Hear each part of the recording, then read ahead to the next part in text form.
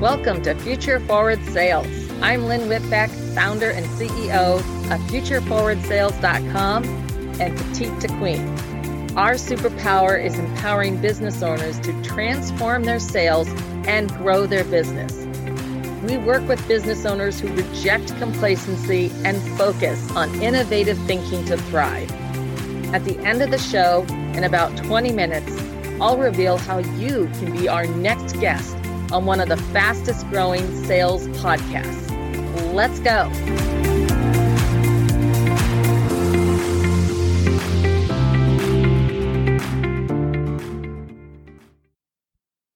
So right now we have the lovely pleasure of having Luis Baez with us today. How are you, Luis?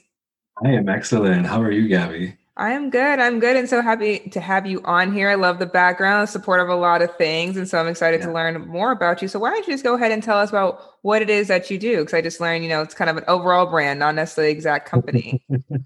So my name is Luis Baez, and I am the founder or the Chief Inspiration Officer at LuisBaez.com. And in a nutshell, I am a sales enablement specialist.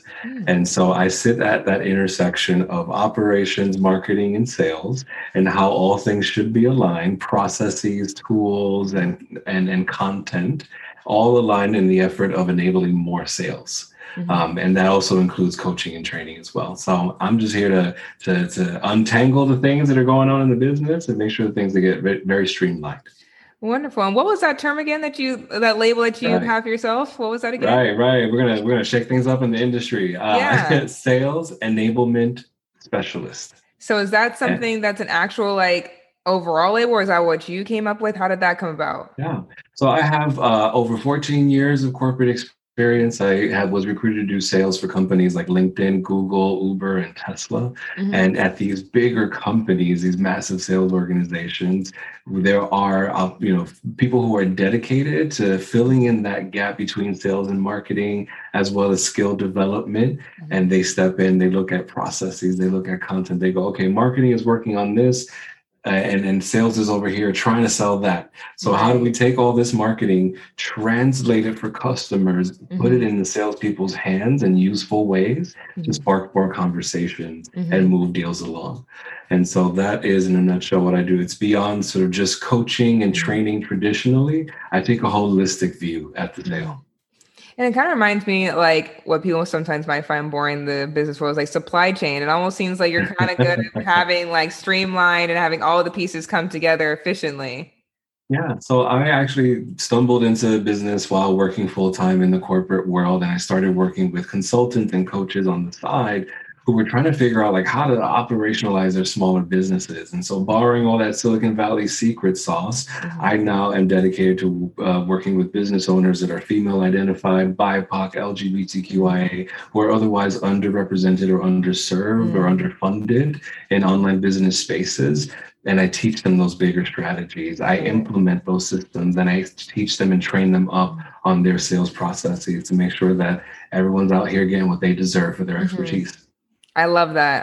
All the snaps and claps for that one. Yes, thank you. And of course. So would you say that's kind of, obviously there's a lot of consultants and coaches and everything out there. Would you say that's kind of what separates you, is giving everyone the opportunity and showing everyone the knowledge and the platforms that some may not have access to? Precisely. Yeah, I hone in on what we call micro businesses. So they're not startups. They're not these big corporations. They are people, folks, attorneys, coaches, individualized sort of practices that are out here making big waves and trying to operationalize their expertise. And I hone in on those micro businesses and give them those big player tools. And so I'd love to hear a little bit about why you got into kind of, like you said, the micro businesses and that exact that sector. Yeah. So I entered the space by accident. I was working full time at a big company and, I felt like a cog in a very big machine. There was, opportunity for me to continue making more money based on performance. But as far as my influence and the capacity of the things that I was doing, it was all the way limited. So I started getting my sort of intellectual rocks off outside of work. I started consulting on the side. First things first, people were coming to me asking for advice on how to optimize their LinkedIn profiles. They heard that I've been recruited to work at all these companies. They wanted to figure that out. And when I did that enough times, then people started tapping my shoulder and saying, Luis, how do you manage a business while working full time? Like, how do you bring this all together? How do you manage it? Who do you hire? Like, what's going on in the background? And as I started stepping into this space, going to conferences, going to industry events, joining online groups and things like that, trying to wrap my head around, like, what is the opportunity? Trying to get in where I fit in. There were very few people that had my background or my lived experiences. I'm an out gay man from the South Bronx. I'm Puerto Rican, and I don't really see it. Yeah, huepa, you know? Yeah, huepa, you know. Huepa, all day, you know, we're out here, right? We are out here. But when we go to these business events and these industry, you know, sort of functions, we're not on stage and, you know, we're not headlining, we're not keynoting. And, you know, we know now that the cat's out the bag, that's in part by design. And so the way that we shake things up is we have to, in this instance, I decided to take up space, become visible, and started putting it out there like I exist. And I exist, and I'm here for the people that aren't being served. Come work with me. I love that. And it's so important to, like you said, it's kind of set up that way. And it's like, we now have to create our own space rather than trying to force ourselves into what's already been there and been creative and almost polluted in a way. It's creating our own space. 100%. I think of it as like almost like creating our own microeconomy, right? Like I want to roll with really dope entrepreneurs, and I want to invest in their businesses as well, because throughout the life cycle of my business, I'm going to need copywriters, designers, accountants, social media managers, etc.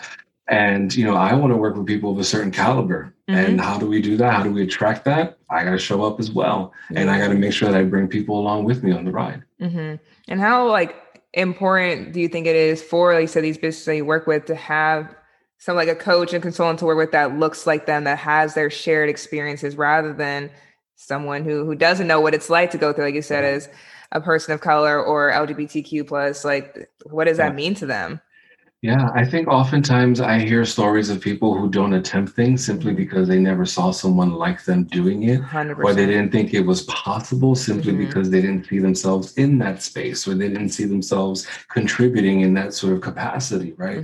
And I think what happens oftentimes, I connect with people, they hear my story, right, where I come from, you know, coming up in poverty in the South Bronx and then stomping up and down Silicon Valley, all these companies. That's not a story that you hear every day. And so I felt a real responsibility to just share that, not to be full of myself, but because as I was coming up, I didn't have anyone to turn to. I didn't have a mentor who could warn me about what I was getting myself into, who could help me navigate those really difficult situations and conversations, right? And even as I stepped into business, I still, you know, didn't at first. Now there are more and more of us that are gaining visibility, and there's more respect on our names and our checks, right? But when I was first starting out in the online business world 5 years ago, it wasn't so much the case. And so I followed someone else's path who, you know, ultimately that path wasn't for me. I followed their steps, their coaching, their teachings, etc. And then I made it my own. And in making it my own, I then started to encourage other people to do the same. And that is where, you know, I really found sort of the inspiration to continue moving down this path. Oh, that's amazing. I love it. And all day, every day. All day, every day. And how do you think it's been as far as going along the journey? I think the big thing I've lived by myself, live with myself too, as far as like when you can tell that story. You said you don't like to brag and everything, but I think when you can tell that story and everything, and kind of give someone else a piece of their blueprint, because like you said, you had no one ahead of you who's done this, and now rather than having someone else go through this story by sharing your story, no, you're giving other people the keys and the steps that they didn't have and you didn't have, and now they do get to have.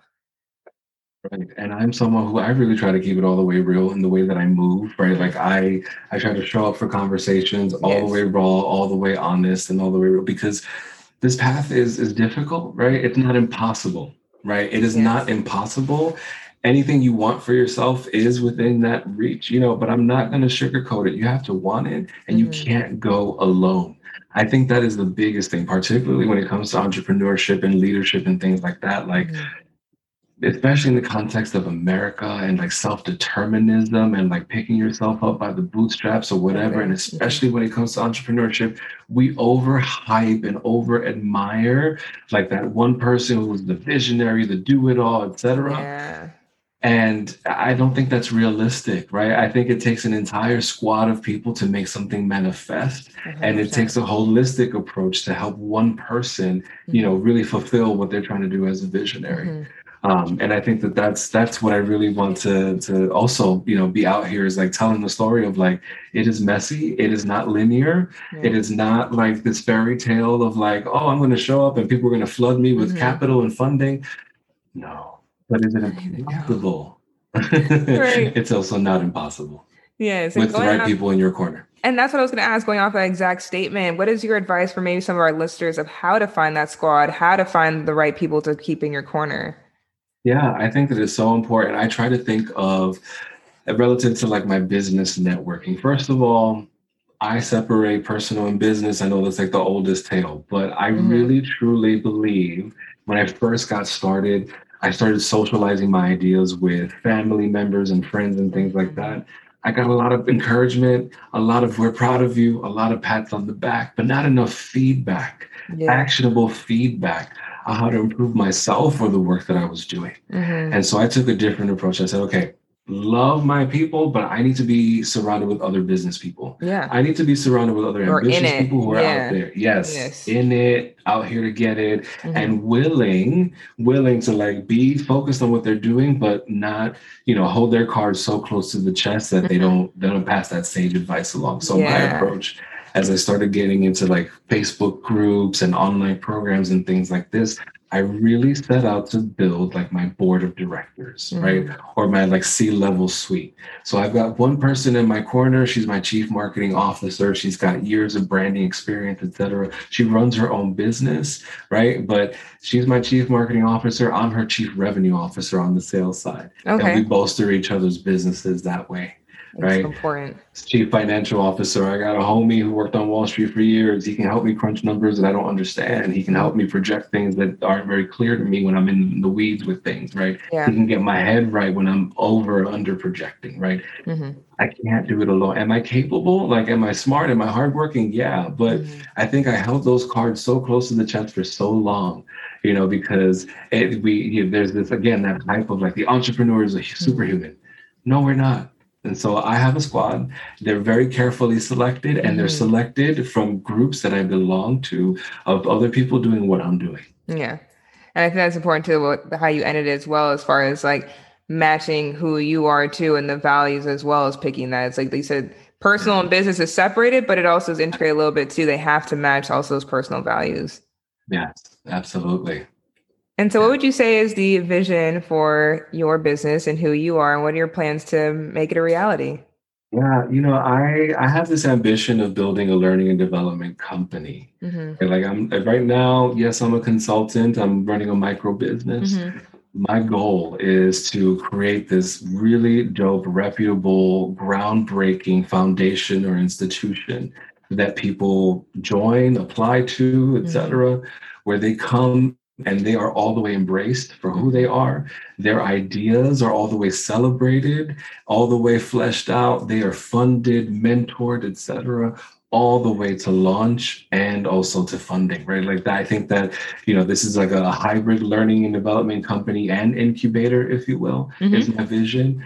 I grew up in the Bronx, and one of the things that I really struggled with is that, we lived in a borough that was very underserved, right? We had to leave the Bronx to get anything. You wanted like, good customer service, you wanted access to certain retail kind of locations, or even like service, certain amenities and certain things like that. I came up in the 80s and 90s.